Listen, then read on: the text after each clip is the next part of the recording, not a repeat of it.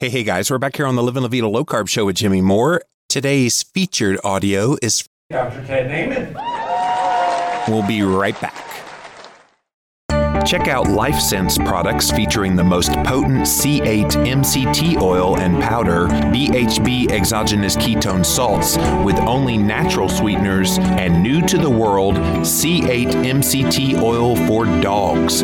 All of these products are scientifically formulated by Dr. Alvin Berger, who is the world-renowned lipid biochemist and nutritionist, as well as an expert in ketogenic fats. LifeSense has developed a custom easy pour bottle for C8 MCT oil, and they've introduced more innovative state-of-the-art nutritional products. Go to LifeSenseProducts.com to get your premium products, all proudly made in the USA for the low-carb lifestyle. LifeSenseProducts.com.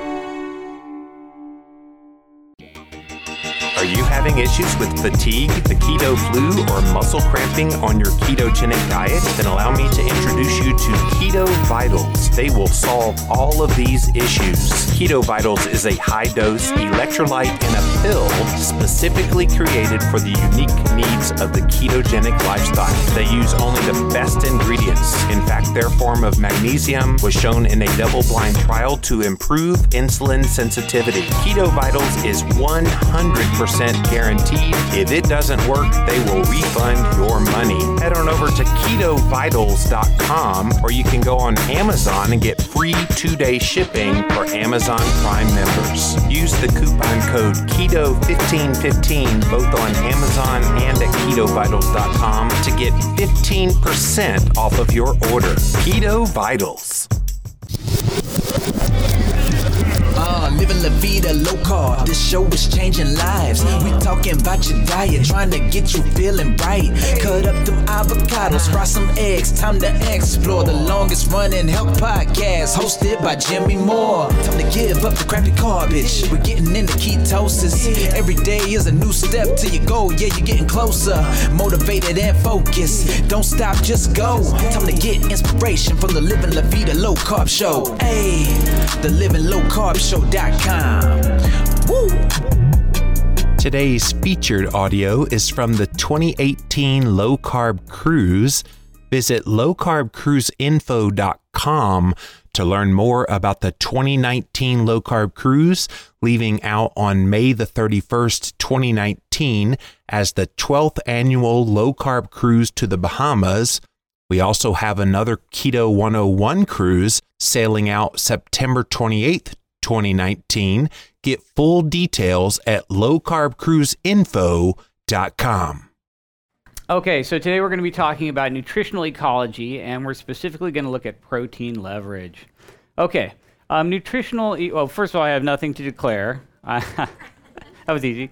Nutritional ecology is the science that looks between the link between what an organism needs to eat and what it gets to eat. It's basically what you need to eat versus what you get. It's kind of sad sometimes.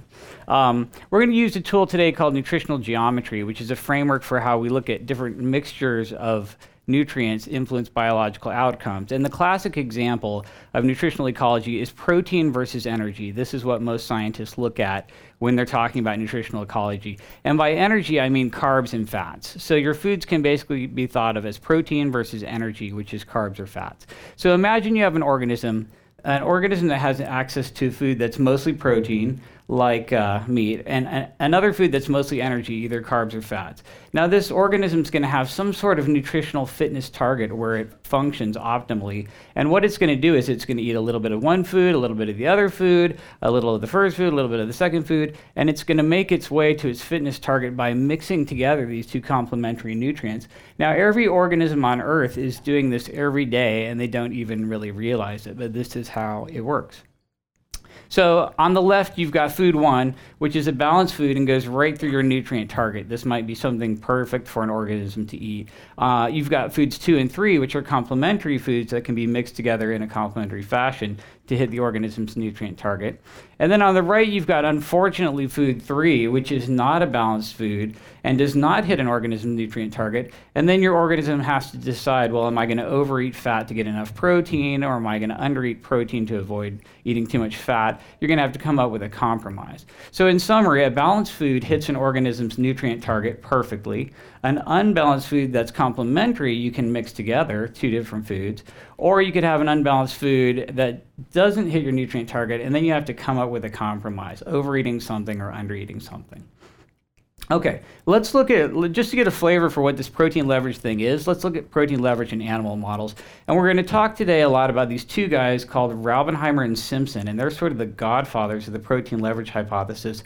And these guys have been researching nutritional ecology for years in all kinds of animals, insects, rats, mice, humans, you name it. Here's one of their classic mice studies.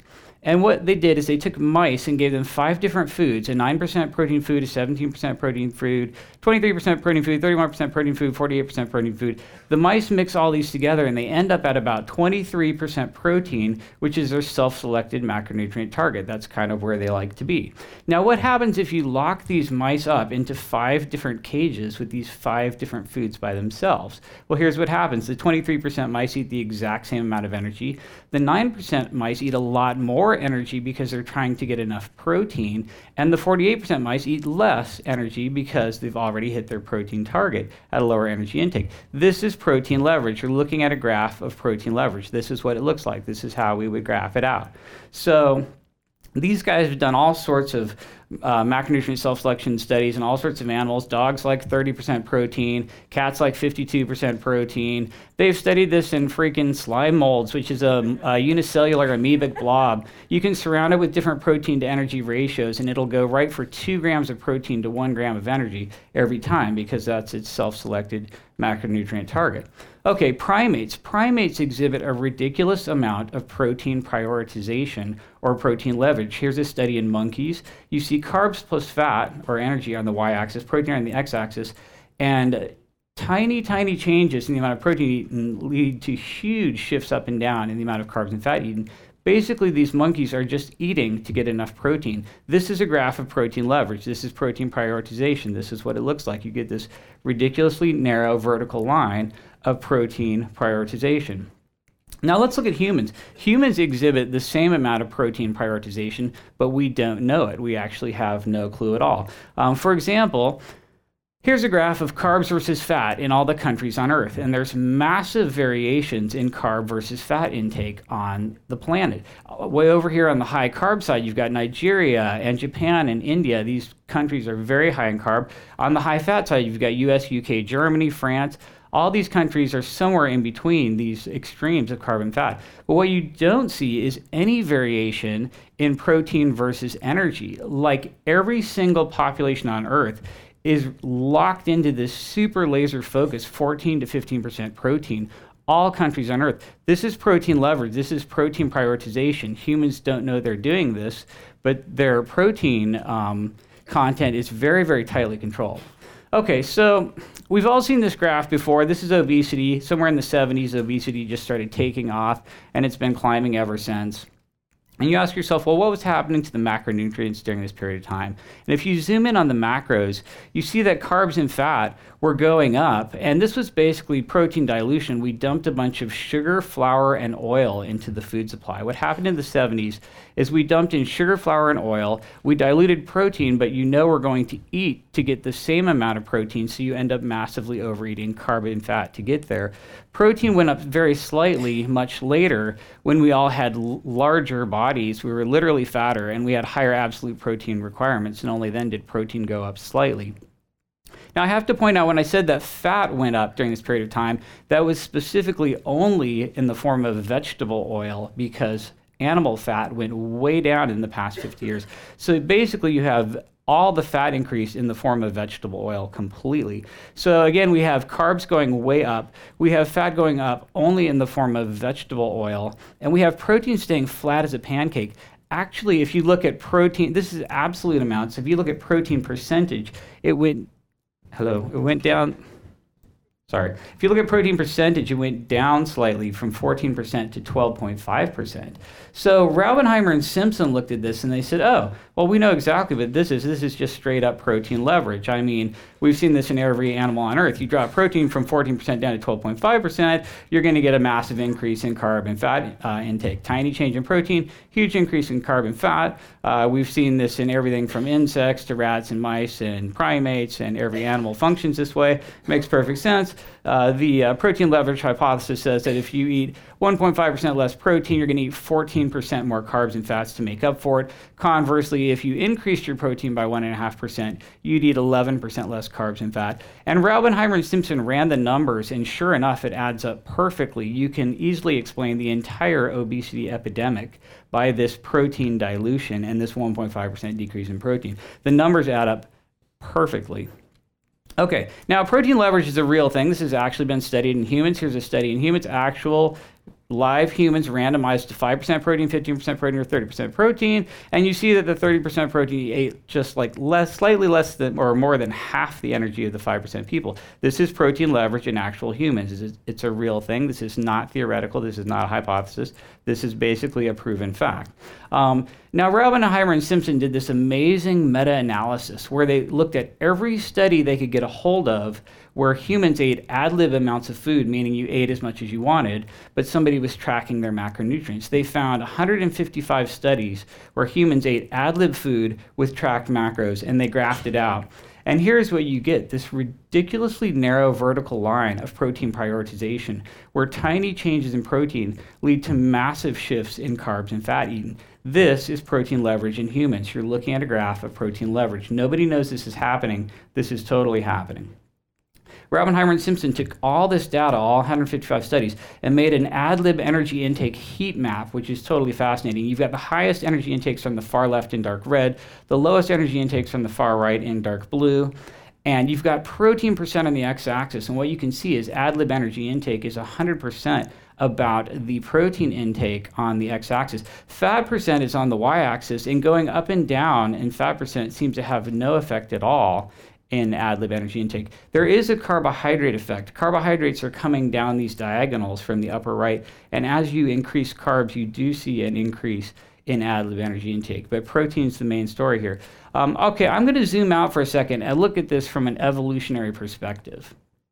This is a study estimating worldwide hunter-gatherer macronutrient ratios, and I'm quoting from this study, this high reliance on animal-based foods coupled with the relatively low carbohydrate content of wild plant foods produces universally characteristic macronutrient ratios in which protein is elevated 19 to 35% at the expense of carbohydrates. What does this mean? If we dumped you off in the wilderness with a spear, you are not going to get any carbohydrates from wild, uncultivated plant foods. You're going to be on a very low carb diet. You're going to be killing animals nose to tail, and you're going to have a very high protein diet. It's going to be pretty high. Raubenheimer and Simpson unpacked this a little bit in their excellent book, The Nature of Nutrition. And on the far left here, you've got the Paleolithic, where we were not getting a lot of carbs from plant foods, and we had a very high protein diet, eating mostly animals. And then you have the agricultural revolution, where we figured out how to grow starch, and we diluted protein, and as a result we were smaller and we were less healthy. We had more dental disease, for example.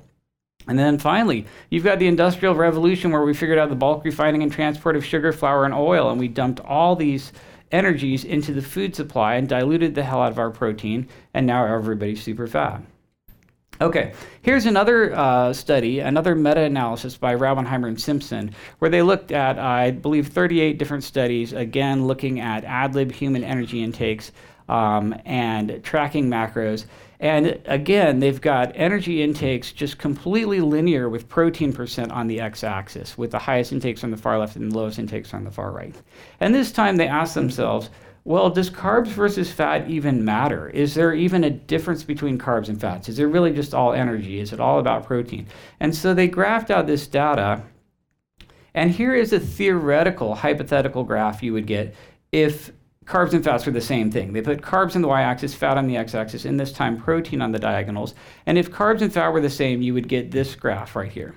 That is not the graph that they got. This is a hypothetical, theoretical graph if there was no difference. This is the graph they got, which clearly shows a significant carbohydrate effect, where as you go higher in carbohydrate percentage, you have higher energy intakes.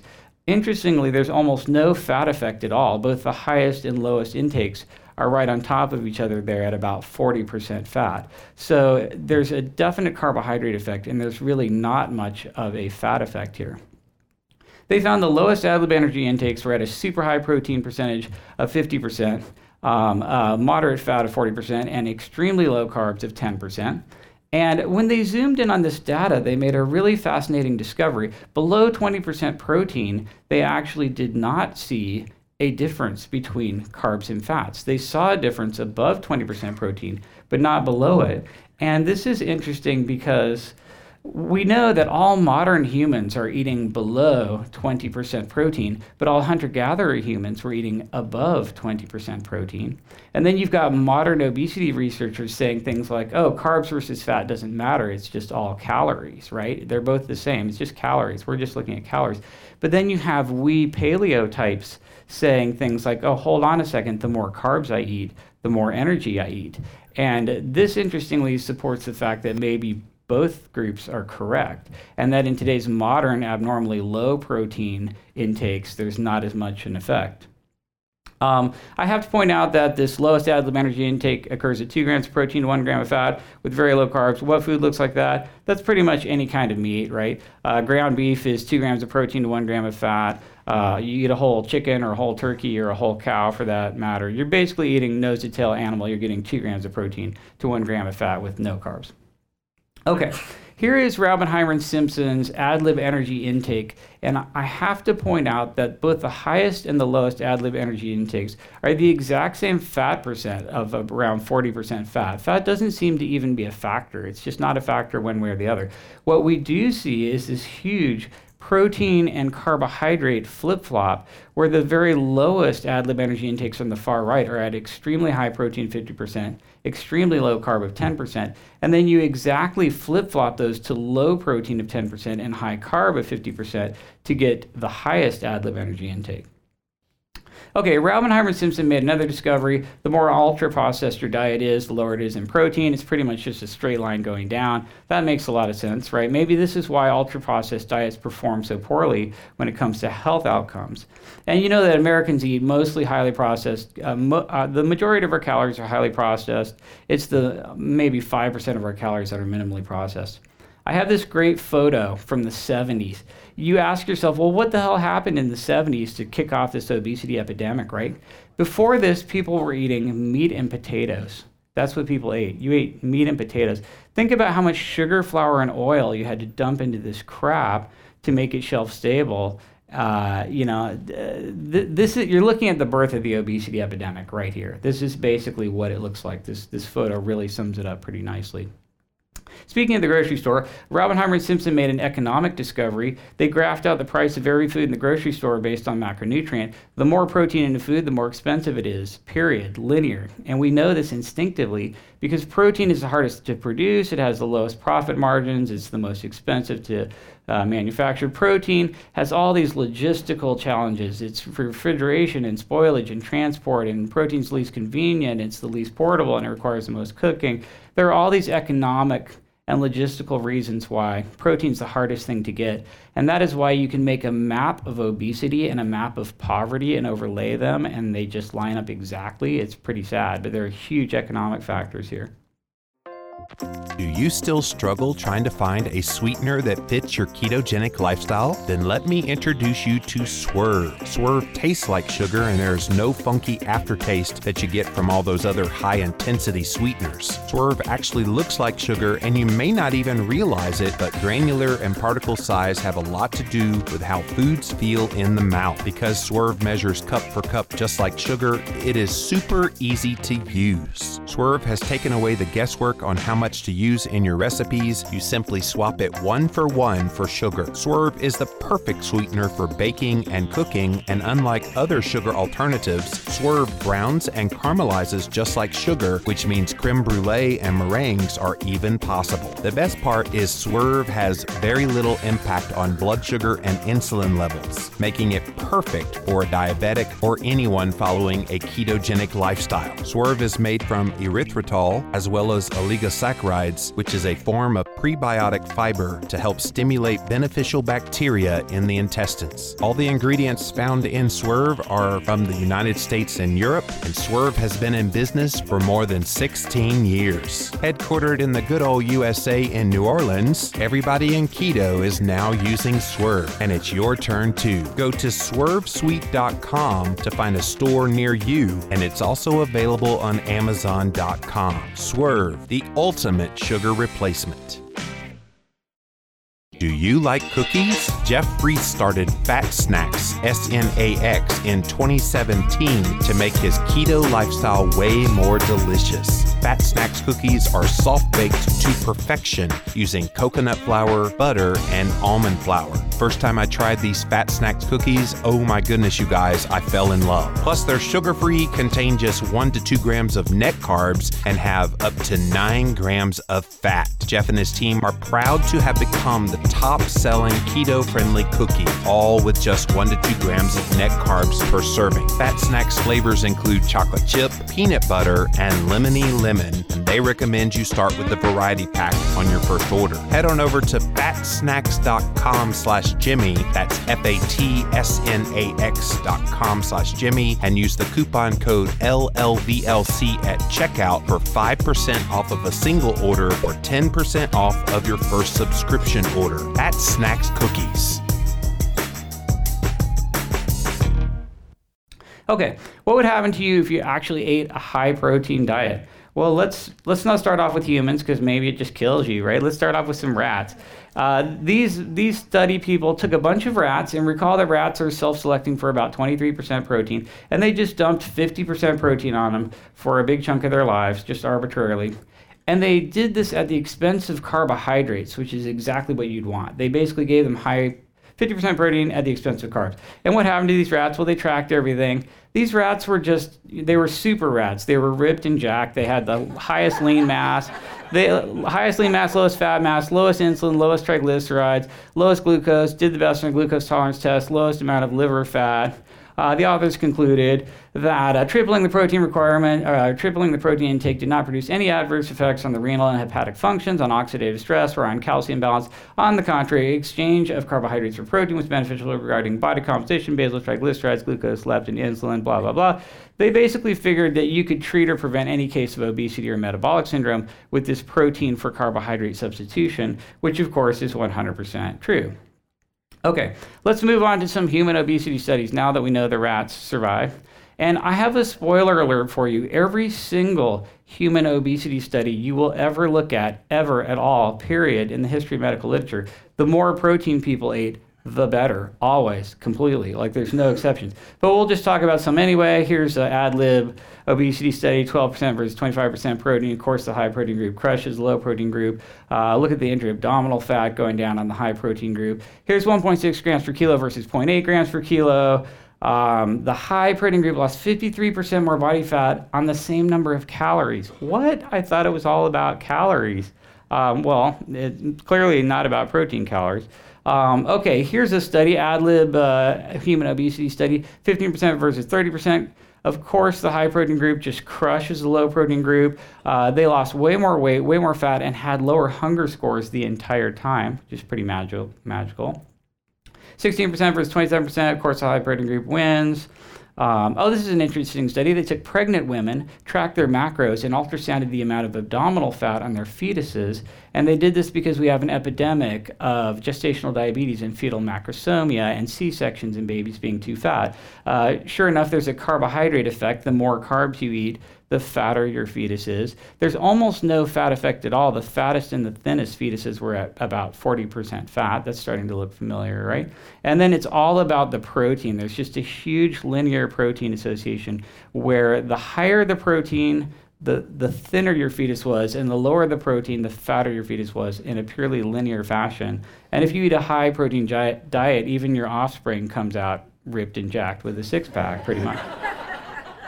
So here's a study in pre-diabetics, 15% versus 30% protein. Of course, the high protein group had the highest lean mass, lowest fat mass. But what the high protein group had was a 100% prediabetes reversal rate. And the authors said, wow, to the best of our knowledge, nobody's ever gotten a 100% prediabetes reversal rate doing anything. So that's kind of cool. Here's a study in diabetics, 15 versus 30%. It was only 5 weeks long, but the high protein group had way more weight loss, fat loss, A1C, triglycerides, blah, blah, blah. Here's another study in type 2 diabetics. These authors realized when we feed protein to diabetics, their blood sugar is better, 15 versus 30%. The high protein group had 40% lower glucose area and a huge drop in A1C. Okay, there's a problem with protein. The problem with protein is we're all afraid of protein.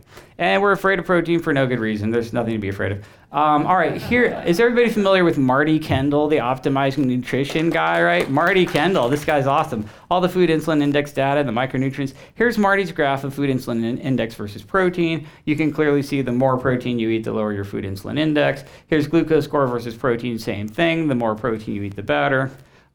Here's Marty's graph of micronutrient density, which is fascinating. He says of all the nutrients, protein has the highest correlation with nutrient density, and he sees the highest protein at 45% seems to give you the very highest nutrient density, which is really interesting. Okay, hold on a second. Aren't we all protein addicts? This is Proteinaholic, written by my arch frenemy, Garth Davis, the low-fat vegan bariatric surgeon. And he says we're obsessed with protein, and protein's too high, and it's just killing us, and that's basically the problem. Well, here's the Health ABC study looking at actual macronutrient intakes in American adults aged 70 to 79. And you can see these people are eating 38 grams of animal protein a day, 28 grams of plant protein a day. That's 66 total grams of protein, which is way below the world average, which is already too low for economic reasons. And instead, these people are eating 247 grams of carbohydrates a day. And I would say maybe they're not proteinaholics as much as they are carbaholics.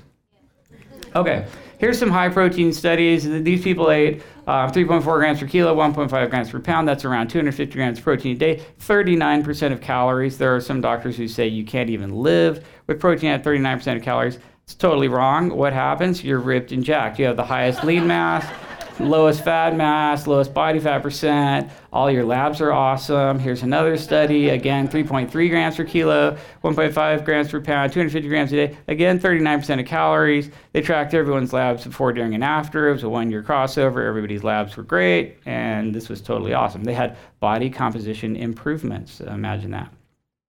Here's some crazy Korean bodybuilders who ate over 400 grams of protein a day, 4.3 grams per kilo. They tracked all their labs. Everything was perfect. Their blood sugar was normal. They had insulin level of 2, which is pretty awesome. Okay, here's a protein overfeeding study. They took these healthy people and just dumped protein on them until they got up to 45% of their calories. And no, they did not die with protein at 45% of their calories and 4.4 grams per kilo.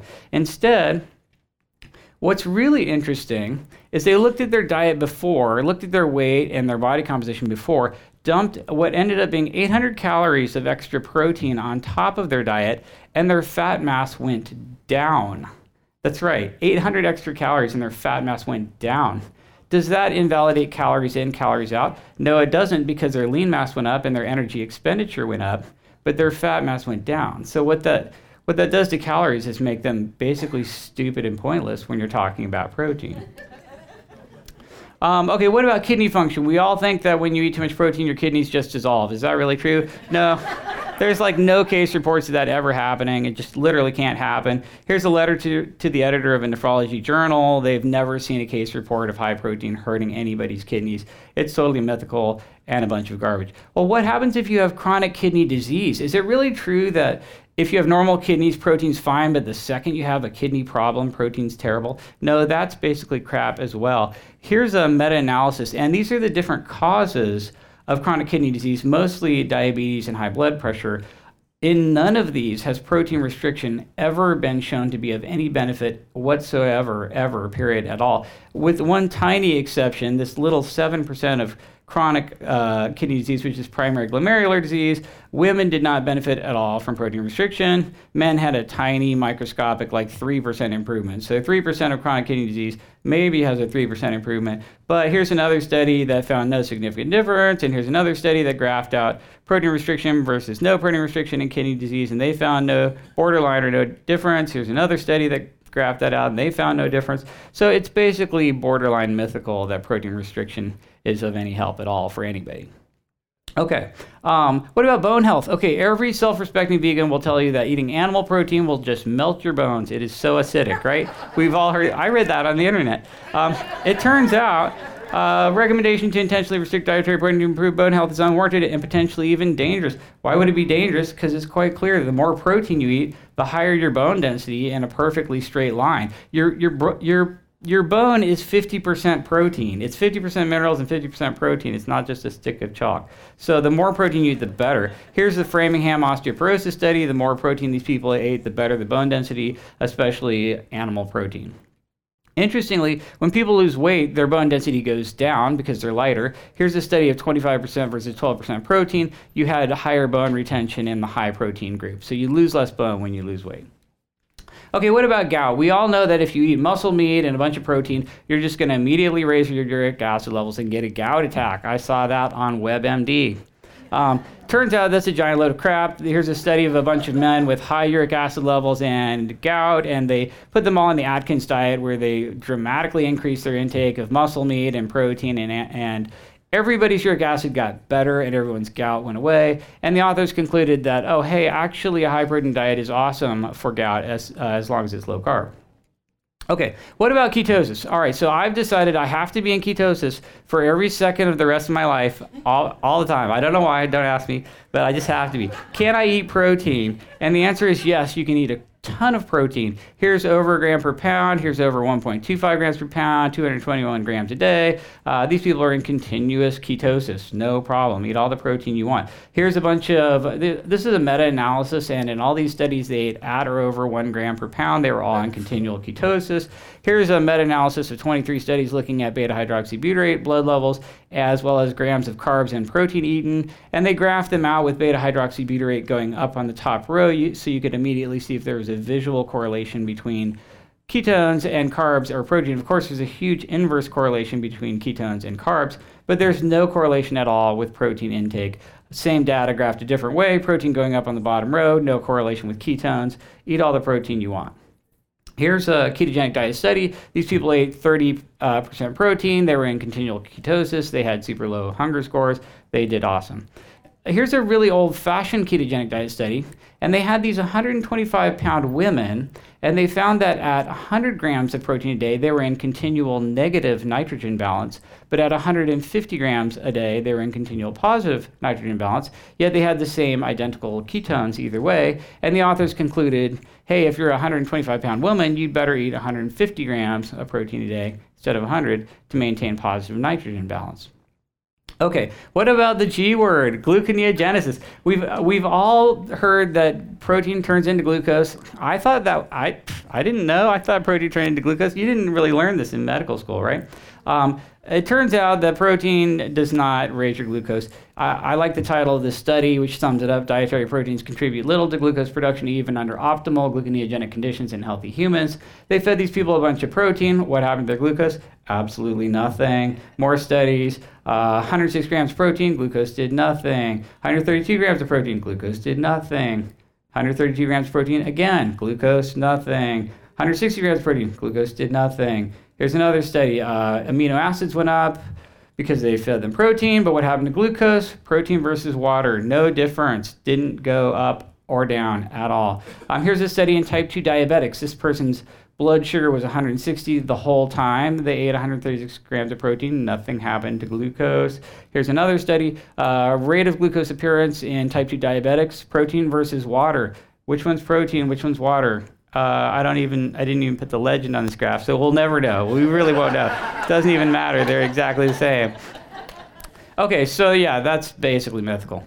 Okay, what about satiety? Now, satiety is huge. Satiety is so crucial. This is how protein leverage works, right? Satiety powers protein leverage. Let's look at some studies. 25% protein versus 14% protein. This is a satiety study, and to make it more interesting, they split each group into 2 subgroups, eating 3 times a day versus 6 times a day, wondering if eating more frequently was better for satiety. Spoiler alert, eating more frequently was significantly worse for satiety across the board. But anyway, the highest daily fullness, high protein group, eaten less frequently. Lowest desire to eat, high protein group eaten less frequently. Lowest daily hunger, high protein group eaten less frequently. Are we seeing a pattern here? Here's another satiety study, 25% versus 14% protein again. And look at the cravings here. Obsessive thoughts of food, less than half in the high protein group. Late night desire to eat, less than half in the high protein group. That's crazy. That's pretty awesome. Here's measurement of direct hunger scores with the 3 macronutrients. Normal subjects on the left, obese subjects on the right. Protein is by far and away the most satiating macronutrient. Fat is second, although interestingly, in obese persons, fat is far less satiating than in normal people. Okay, here's a preload study. Preload study, you give somebody a snack, like an appetizer, and then 2 hours later they hit the buffet and eat as much as they want, and you measure it. Protein's the best preload by a wide margin, much better than carbs, fat, sugar, or a mixed preload. Worse is a mixed preload with sugar and fat together. You eat a donut, and 2 hours later you're going to clean out the buffet, pretty much. This is lean women, macro preloads. Protein's the best one, alcohol's the worst one. That's kind of interesting. Okay, let's talk about weight loss maintenance, right? This is a huge, big deal. Anybody can lose weight, just stop eating for a couple days. But how do you maintain long-term, meaningful fat loss? This is really the holy grail, right? Protein is fantastic for weight loss maintenance. Here's a study where they took a bunch of people who just lost weight and randomized them to eat an extra 48 grams of protein or not per day. And that's about the size of a super large chicken breast. It would be like if everyone in this room just lost a bunch of weight and I flipped a coin and I said, this half of the room, you have to eat a large chicken breast every day, 48 grams of protein. Here you go. I'll give it to you. Just eat it right now. This half of the room, forget I even said anything. And then what happens? 4 months later, you have 50% less fat regain on the high protein group and higher lean mass and lower hunger at the same time. So you maintain your weight loss with higher lean mass and less hunger at the same time just by eating extra protein. Here's a meta-analysis of a bunch of studies that basically showed that the higher the protein intake, the more fat loss you maintain in all of these studies. There was a significant effect on triglycerides and insulin as well. They found that if you could keep your protein 5% higher by the end of the study, you had triple the fat loss than if you didn't. That's protein leverage right there. And of course, there's a significant effect on triglycerides and insulin and other markers. Has anybody heard of the National Weight Control Registry? This is a giant database that anybody can be entered into if you lose 30 pounds and keep it off for a year, right? National Weight Control Registry, long-term successful fat loss. You lose 30 pounds, keep it off for a year, you can be entered into this. And people in this registry are all over the board on carbs. It's like high carb, low carb, high fat, low fat, lots of exercise, no exercise, lots of calories, no calories. People are doing everything you can think of with carbs, fat, exercise, calories. There's one thing that all these people in this registry have in common. What is that one thing? Bam, protein's 18 to 90% of this whole group when the human average is 14 to 15%. These people basically dragged their protein up almost to a hunter-gatherer stage and had long-term meaningful fat loss, right? And of course, protein leverage states that if you raise your protein 4%, you're going to eat 410 less calories a day, which is, that's pretty significant. Okay, what about in a low-carb setting, right? We're all low-carb fans here. Everybody in this room is a low-carb fan. So what happens when you specifically look at higher versus lower protein in a low-carb setting? This pretty much applies to all of us. Well, here's a weight loss maintenance study. They took people who had just lost weight and randomized them into high-carb, low-carb, high-protein, low protein. So there were 4 different groups. The only group that maintained their fat loss was the high-protein, low-carb group.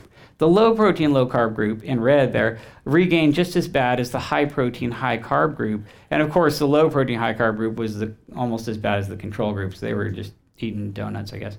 But the bottom line is protein is huge. Here's another study, and this looks at exactly what we here would want to know. What happens when you look at an isocarbohydrate, isocaloric diet that's either 15 or 30% protein.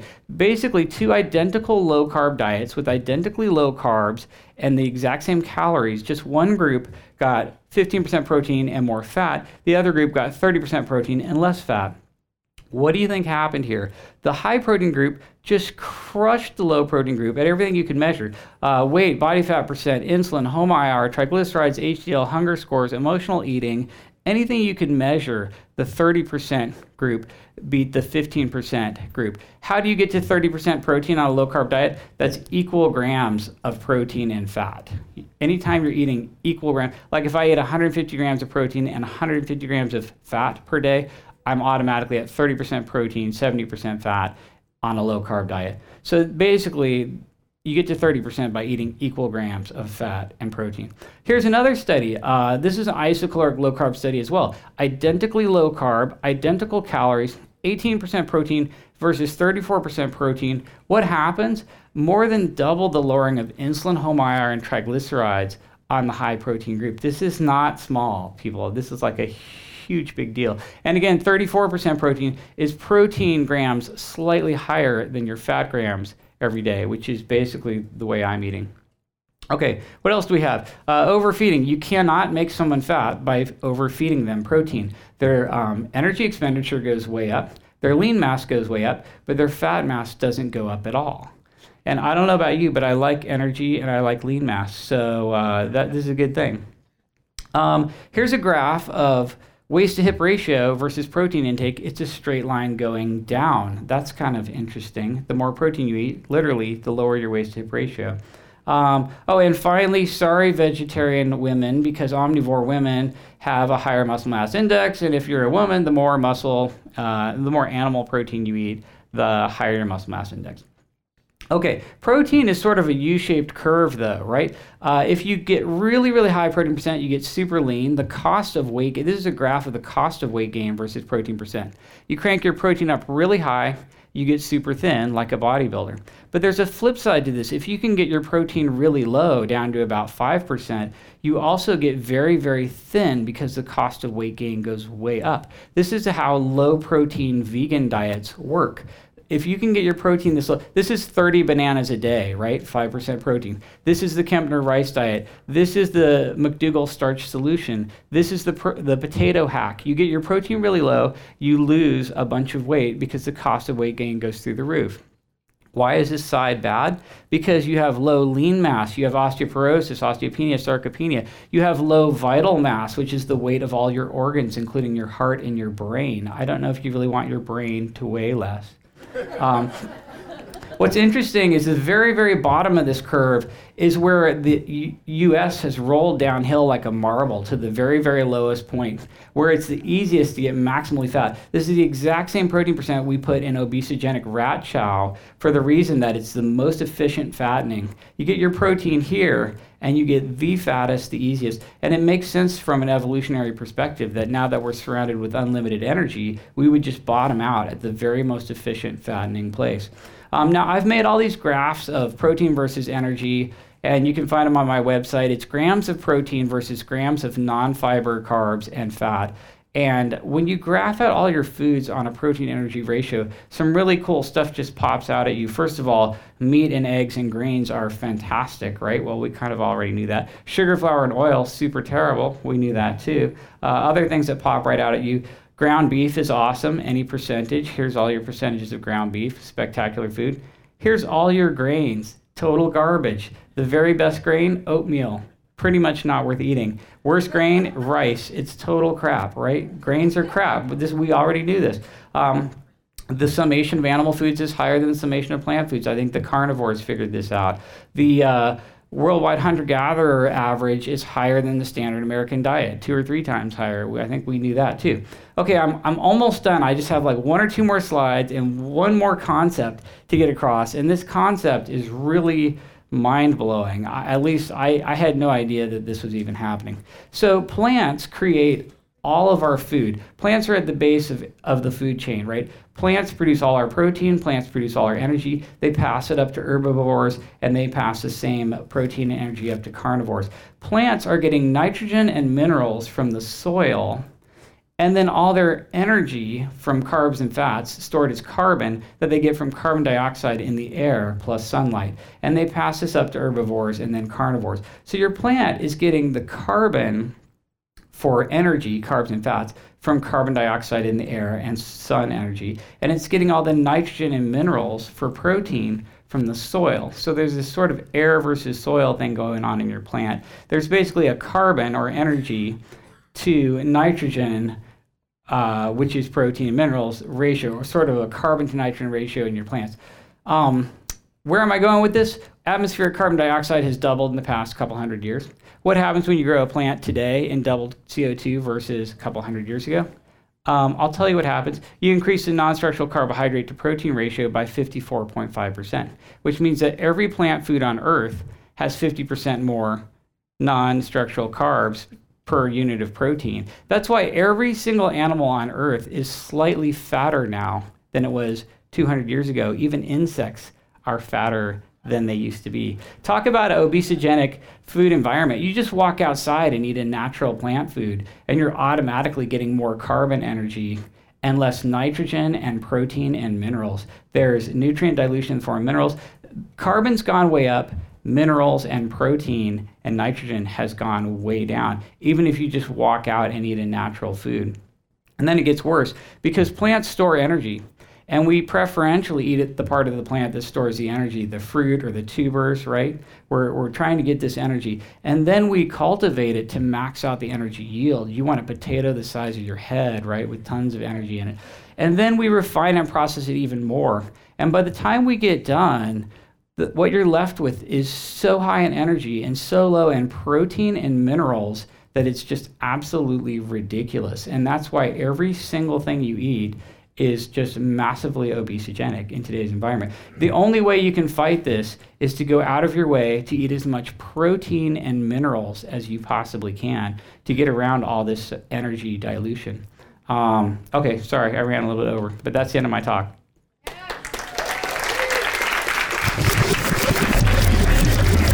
Living La Vida Low-Carb, this show is changing lives. We talking about your diet, trying to get you feeling right.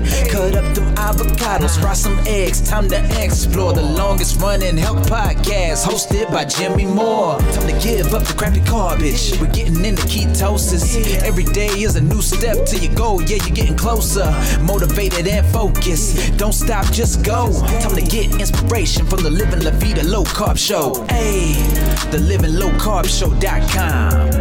Woo!